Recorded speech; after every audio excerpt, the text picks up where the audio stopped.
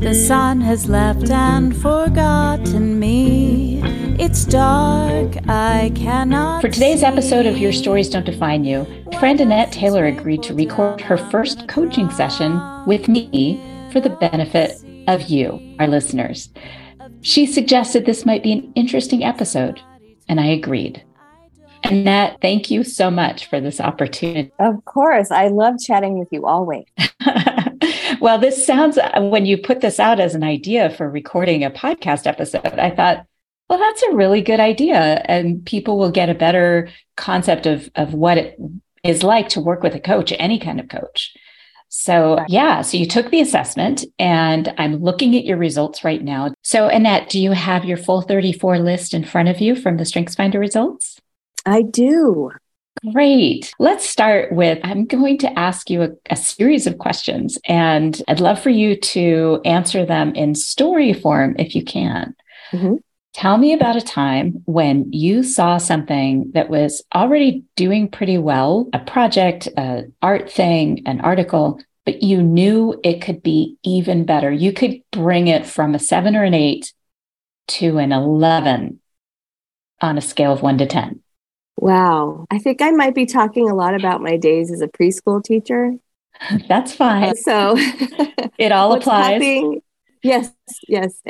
What pops into mind is maybe a staging issue. Like if I came upon a group of my preschoolers playing a game or pretending they were playing house, I might make the area bigger, suggest more props or something. If they were, cooking or something like that. Oh, why don't you do this or do that? That's something that popped into my head. Excellent. So you're bringing in more resources to make the imaginary space more approachable and easier to really see for the kids. Yes. Okay. I also know you to be a writer. Have you taken an article that you wrote and decided it just wasn't enough and you just set it aside for a while? Oh, yeah. I do that a lot when I'm writing something. I'll become frustrated and be like, okay, I need a minute or a couple days. and go read something. Oh yeah. Right. I'll read something and I'll be like, okay, I'm getting too goal focused. I need to, open up. Okay. My great. Creative self. Great. And one more story. When you think about recent months where you accomplished something that was important to you, tell me about that. Okay. Getting my husband to agree that we need some yard work done. Okay. How did you approach that? A lot of waiting for a mood or, a relaxed. He'd been talking about doing this work for a long time and just hasn't gone around to it. And I finally was like, well, how about this? So yeah, we are actually having some work done in the yard, which is exciting. So how did you start what you wanted to be done? Did you start by researching? I mean, what was the path you took to kind of come up with the idea in the first place? I guess it was about how long it was taking. And I felt like I just wanted to put some options out there, like this or this. I do that a lot with preschool kids too, because I want buy-in. I want buy-in. And yeah, not that I think my husband is a preschooler, but I think it helps. Well, you use the same tools. You're just going to present them differently. People, right? It's yes. People, but yeah. Yeah, you're just going to present them differently. So when you look at your top strengths, I'm really looking at the top 10, really even in the top 5. Are you seeing part of your approach in the language that's being used to support? I'm not sure. You cut out a little bit there, but I'm looking at my top 10 right now. And I think they're pretty accurate. I mean, I don't know if I use the exact words, but definitely close to the concept.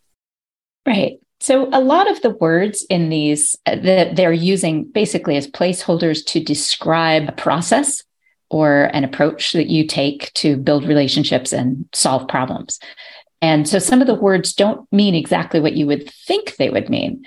So for instance, context is your amazing, uncanny ability to dive into historic documents, historic references, and innately understand how that history informs the present you are now and how it can inform the future. Mm-hmm. That's your context. That's why you're into the cave dwellers and how those aspects of society, community, and individuals has informed who we are. It hasn't gone away, but there are a lot of those things that have held over from that past time. Right. That's what your context does. And I don't think like that. I would say that there aren't a lot of people who think like that. My husband is one who does, though. And he is somewhat prescient. So he can see the writing on the wall for what's going to happen politically, geographically, in communities before it happens. He predicted the genocide in Rwanda about 4 years, all based on the reading he does about history. So that is the magic. The maximizer is the part of you that I refer to it as a Spinal Tap reference, because there's a movie called This is Spinal Tap. And it's a fake documentary about a fake rock band. And it's hysterically funny. It's hysterically funny. So what about that movie do you think I'm referring to? What is the clip? 11. Yes. 11, right? Yes, my they're amplifier. Talking about the speaker, and they're like saying, well, exactly. I turn mine up. If the speaker goes up to 10, well, I'm going to turn mine up to 11. Right. He has a custom amplifier made so he can go to 11. That's what maximizers do. And some people refer to maximizers as perfectionists, but that's not true, because a maximizer never believes it's finished if they really believe that in the power of whatever they're working on to be extraordinary. So your goal is to make it pass. It's to make it extraordinary. That's when your maximizer is on full throttle, all the way up to 11. Fortunately, you also have developer as your number 6, which means that you can also see things that are underperforming and see the value of improving to a point where they're passing. So going from a 2 or 3 on the scale of 1 to 10 to being a 7 or an 8 on the 1 to 10. And that's where your preschool teaching was really helpful. And the difference between them is obviously, the difference between making something meaningful and making something extraordinary. The other difference is the approach. A developer, that's the part of you that wants to celebrate incremental improvements. Mm-hmm. It's in the relationship building domain, where maximizer is influencing. Yeah. So there's a big difference. And the maximizer, which means you see the potential and you know how to get there. So it's not really about other people. Okay. That makes me feel better, because when I read maximizer, I was like, whoa, I kind of pride myself on not being a perfectionist, because I don't know. It kind of freaks me out to think that, I don't know. No. The way I describe a maximizer, other than the whole Spinal Tap reference, is my husband isn't a maximizer, but this behavior is very much a maximizer behavior.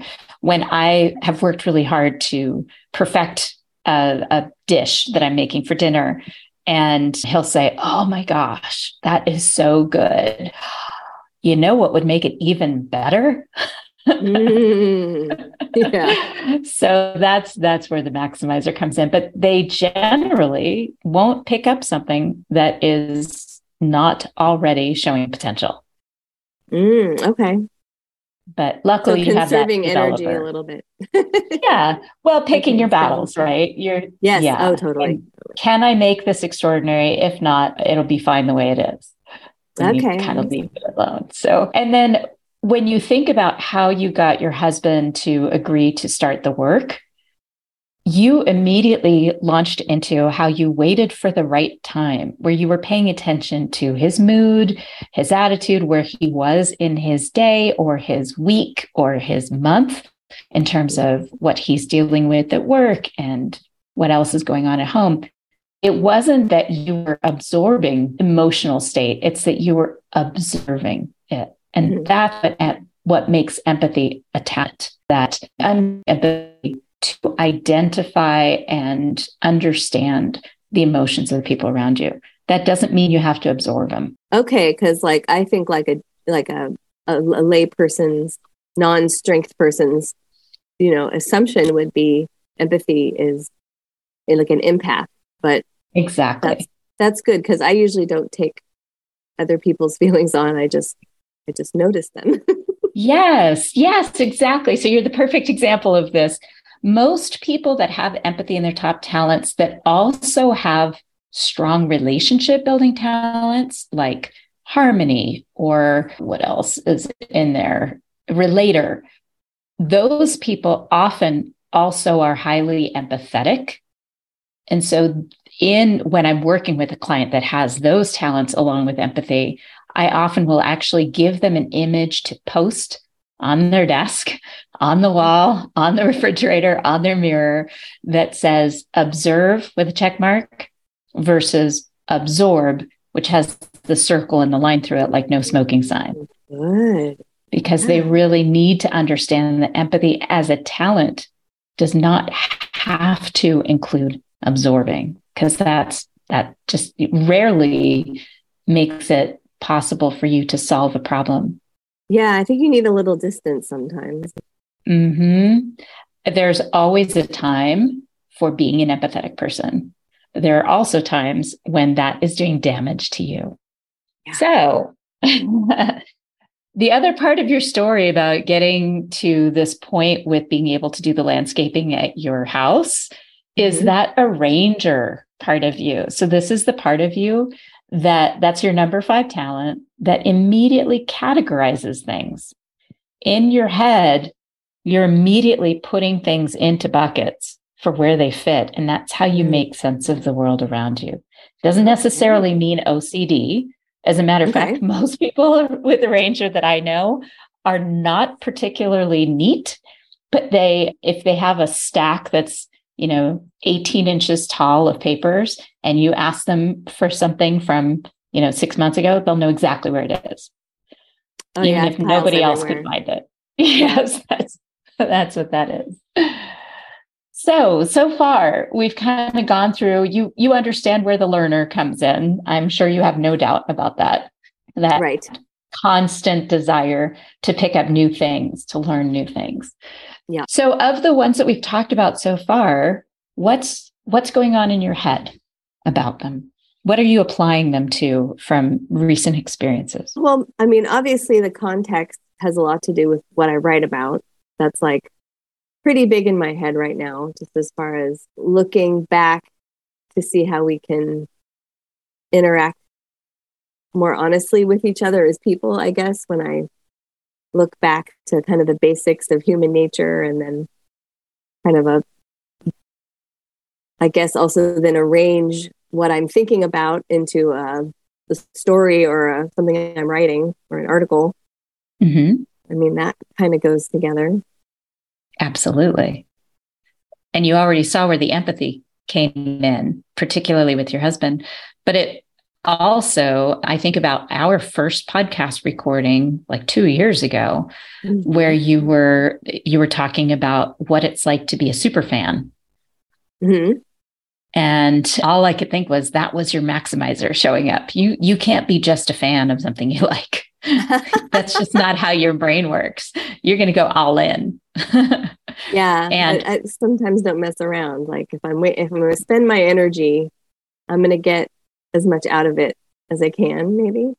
Exactly. And that's how you approach certain things, for sure. And your empathy was also on display at that time, and your learner, because not only were you going in deep, you were observing and learning about the whole concept of super fandom. You weren't just a super fan. You were endlessly curious about what that meant and how it appeared to other people and the social and emotional impact of those situations. Right. And also, I don't know if I told you this part. I started writing for the fan website. There are many fan websites for the show that I was super fanning over. But I started writing for them, and I wrote like 5 articles, and most of them were about kind of helping the fans understand, why they were so obsessed, but in a friendly, fun way. And because I wanted to help people like who might be a little too deep. Yes. So that they can understand some of their why they were motivated to do that, what was driving that obsession. Because I think sometimes when you understand why, the foundation of it, you can take that step back and maybe direct it in another way. Is there not a helper strength? Like, is that too vague?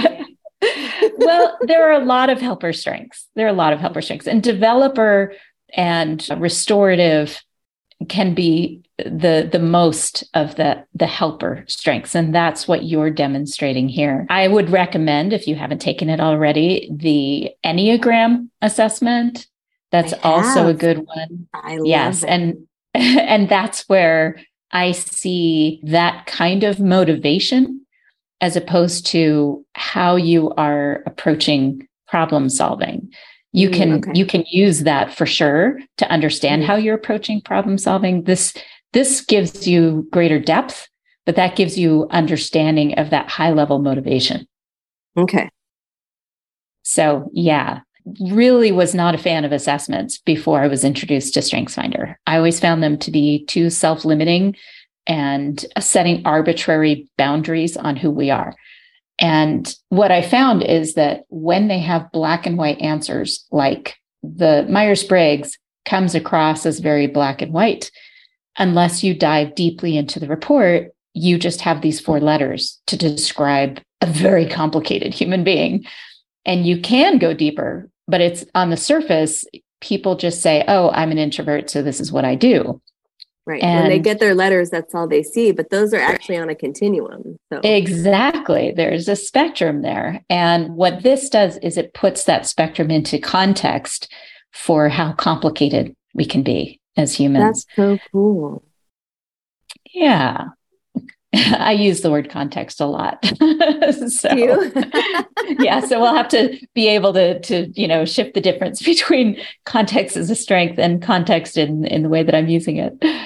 So we can go deeper into the rest of your top 10 because you have easy access to everything in your top 10 strengths.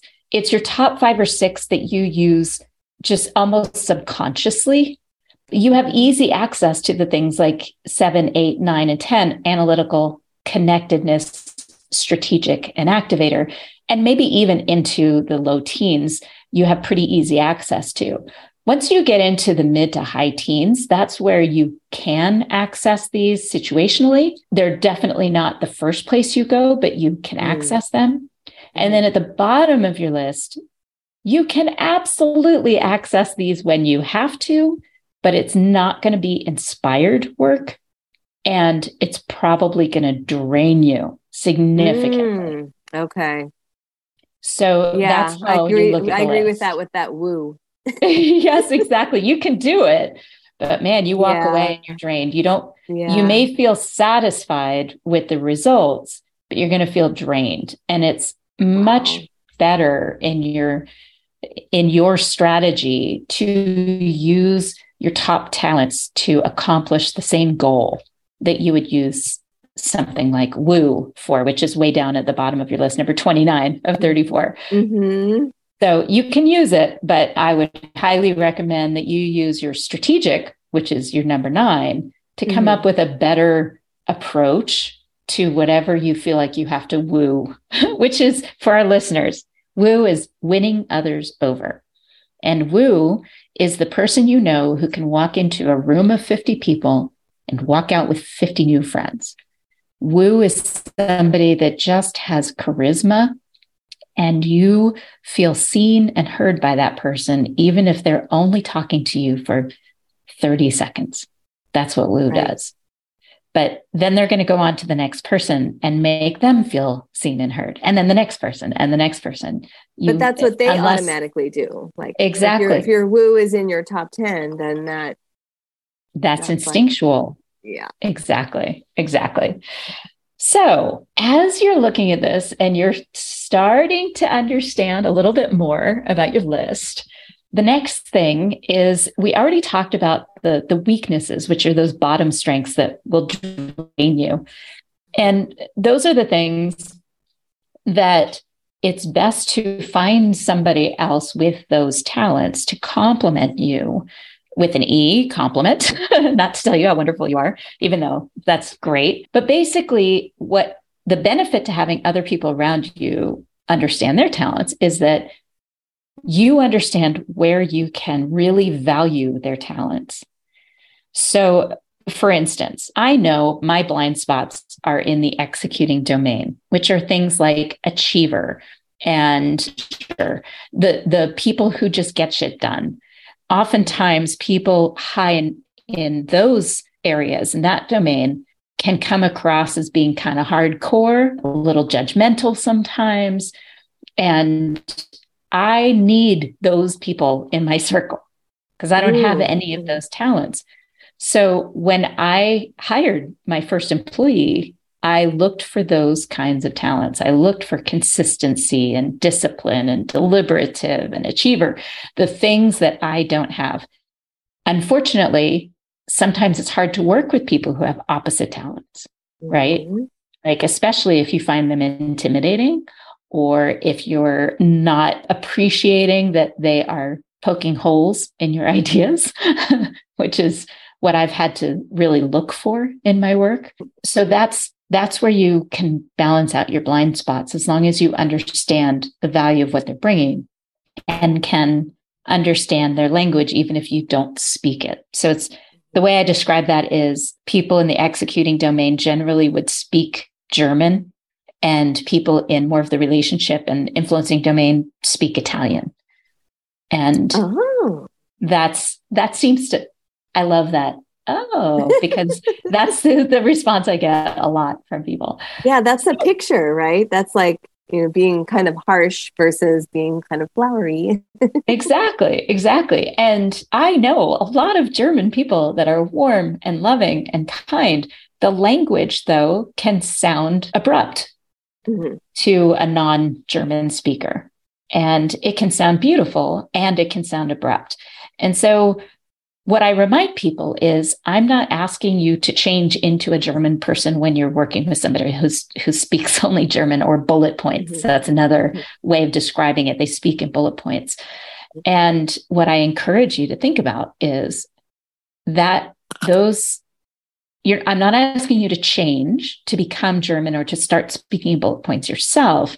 I am saying that if you want to be understood, if you want a team that is innovative and creative, valuing that difference in language is critical, and understanding how to communicate with them and helping them communicate with you through cues and direct conversation is going to be critical for that team's success. So, as an example, if I speak only Italian and I'm working with somebody who speaks only German, I might say, I have a tendency to get really excited about what I'm doing and want to share a lot of information. How do you want me to approach you with that information? Do you want me to send it in 3 bullet points at a time? Do you want me to come in and walk you through each idea? What is the best way for me to approach you with my ideas? Because if I just walk in and do what I would normally do, which is highly enthusiastic approach, I'm just going to shut them down. It'll be too much for them. They're overwhelmed. Exactly. I wouldn't think to look for certain things, but if I have these 34 strengths in the back of my mind, I can probably pinpoint where the differences might be or the similarities. Exactly. So the next part of this, we've talked about your magic, the amazing tools you bring to the table, just naturally, so intuitively that sometimes 90% of the time, you don't even know you're using your top strengths. It just comes so naturally and intuitively. And we've talked about how to use them with more intention. We've talked about what your weaknesses are and how you can communicate with other people who have strengths in your weaknesses. The next part is to really understand how some of these talents might get in your way, to be aware of how you're coming across that might not be intentional and it might not be productive. So when you're looking at your top talents, what are the things that you've got into that you've gotten into trouble with?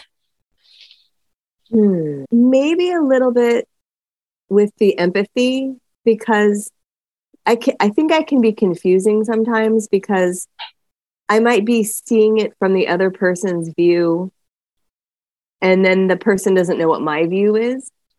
Does that make sense? Yes, absolutely. So it feels like you're understanding them and their vulnerability, but you're not sharing your own vulnerability at the same time. Yeah, it's kind of tricky. Like, especially if I have a goal in mind, and if I want to, like with my kids, I'll do this too. Like, I'll be looking at it from my kids' point of view, and then I'll forget, oh wait, I'm supposed to like have some input here. And all you're doing is reflecting my emotions back to me, but what I need here is some guidance or boundaries. Right. And sometimes I'll switch. I'll like think about it from their point of view, and then jump out and be like, oh no, wait, as an adult, as a parent, that's not going to work. Or right. Here are some ideas. But that is definitely a way. If I do it with an adult, maybe that's where it gets me into trouble, because I don't know, maybe the adult isn't used to someone taking their point of view like so automatically. Well, there are a couple things that can be a little uncomfortable for an adult in those situations. And one would be if you're not demonstrating your own vulnerability, they feel like it's one way. And I can tell you, I've had conversations with people that are really, really good at asking questions. And by the time I get off the phone, I realize, oh my gosh, I didn't even ask her how things are going for her. Mm-hmm. There wasn't really any room for me to do that. Mm-hmm. So leaving room for other people to ask you questions and to feel like it's a two-way street, I think is part of that. Mm-hmm. Have you, I guess, we've already talked about where Maximizer can get in the way a little bit, where you're super excited and enthusiastic to make something even better. And the person in front of you has already put in a lot of time, and they're like, it's good the way it is. You're just insulting me now. That's where Maximizer sometimes gets in the way.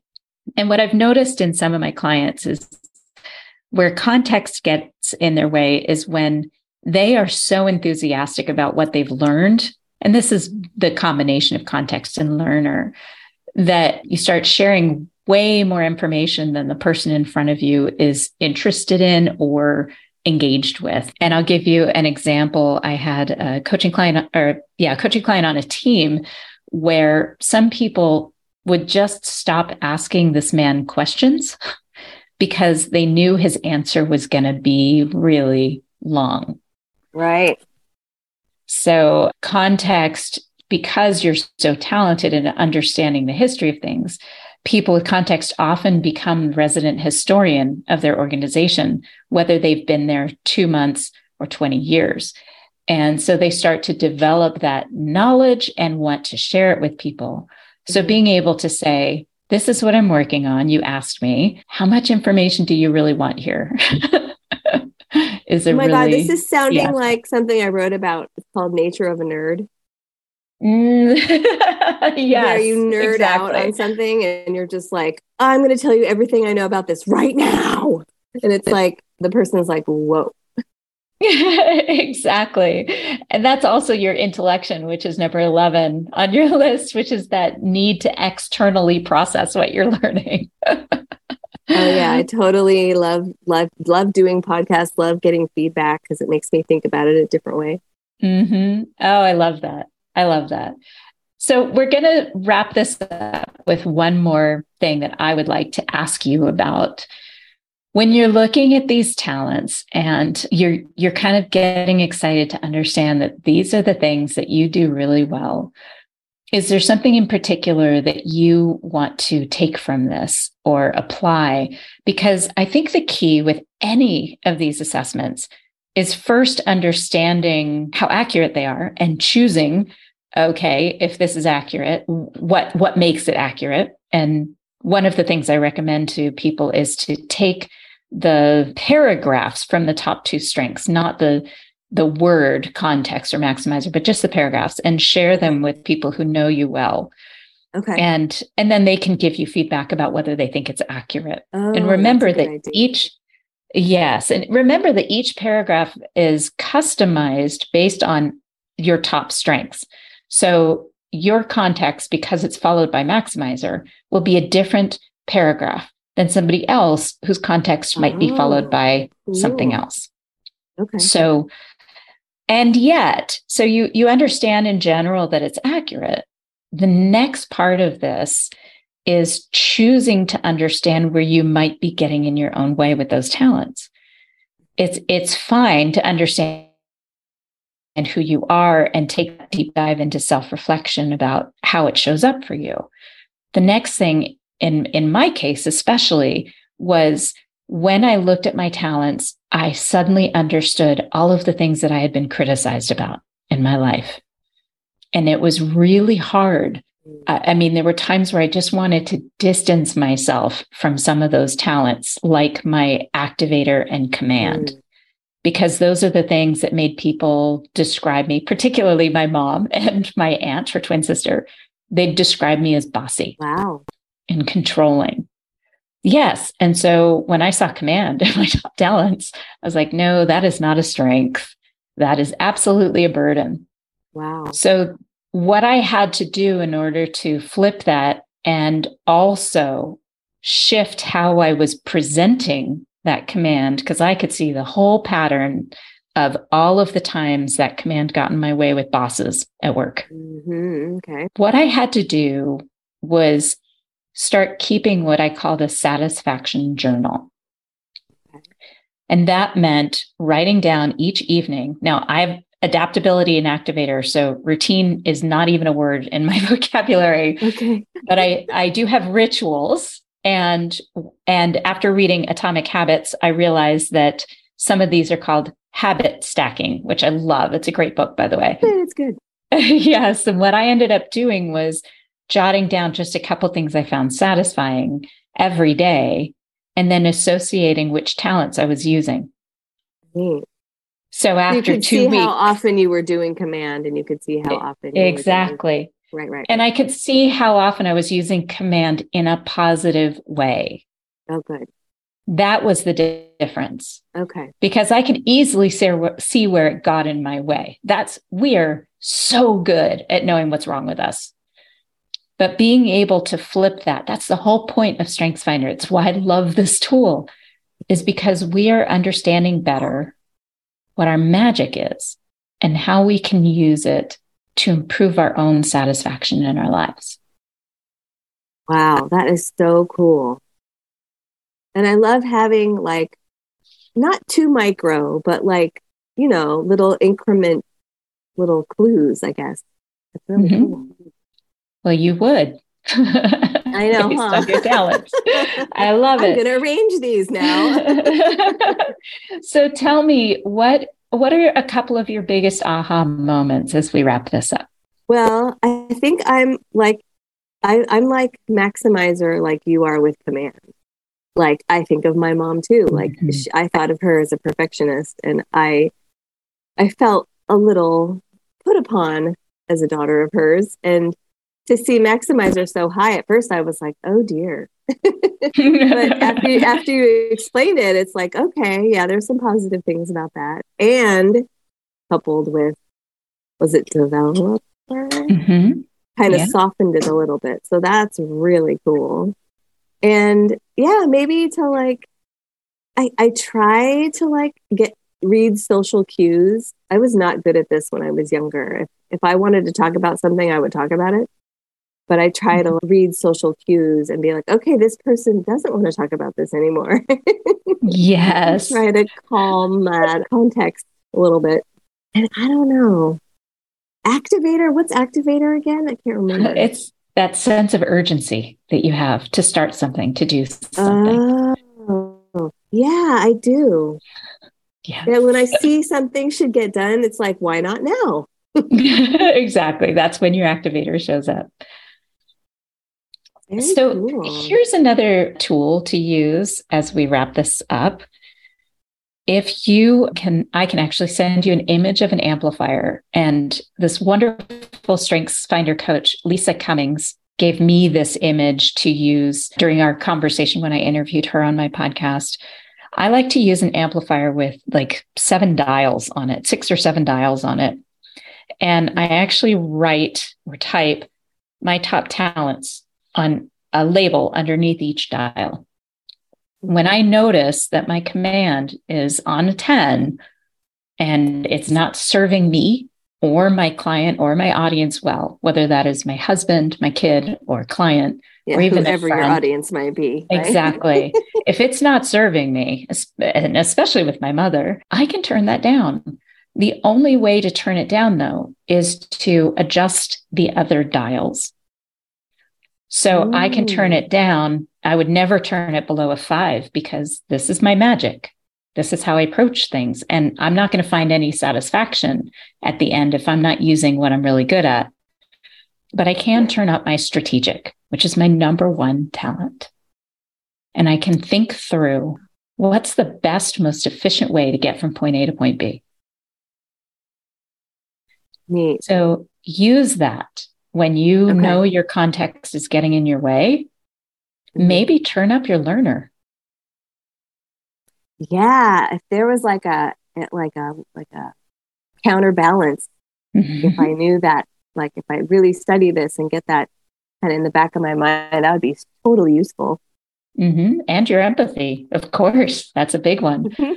I would also think in terms of your learner as you're such an endlessly curious person that if you use your learner to ask the right questions, then you don't have to worry so much about the social cues. If that's not a natural thing, you naturally understand emotion. That's not the same thing necessarily as social cues. So using your learner as a tool of curiosity to ask questions like, have you seen this before? What was your experience with this? So that your context can turn down to a 7. Okay, that's good. Any other aha moments or anything else you want to ask me before we finish this podcast episode? Is analytical, does that mean what it sounds like it means? Yes.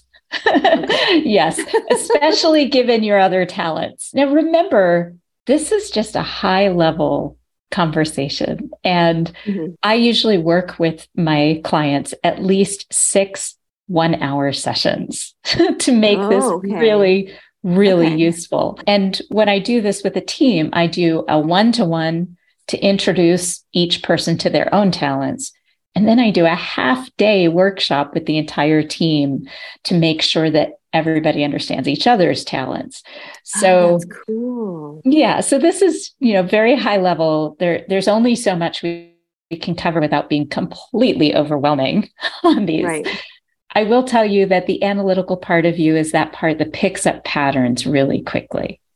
Okay. You can look at a bunch of data and very quickly understand what one small change will do to the rest of the data that you've collected. Right. Okay. Yeah. Or what the patterns are within the data. You just are naturally gifted at that.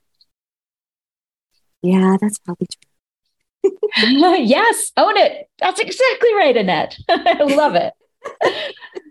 Annette, thank you so much for this opportunity. I've just so enjoyed being able to do this with this in mind, that our listeners get an opportunity to hear what we do together.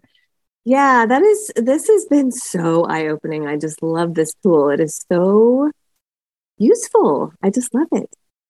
Excellent. So listeners, now it's your turn. What assessments have you taken that have changed how you see yourself? And have assessments simply confirmed what you know about yourself? Have you taken it to the next step of understanding maybe where you're getting in your own way at relationships and at home and at work? I'd love to hear what you're doing with your assessments and what experiences you've had when you've had coaches to walk you through them. Comment on my blog post associated with this podcast at elkinsconsulting.com. And thank you for listening to this episode of Your Stories Don't Define You, How You Tell Them Will. Smile, what's the use of crying? You'll find that life is still worthwhile if you just smile.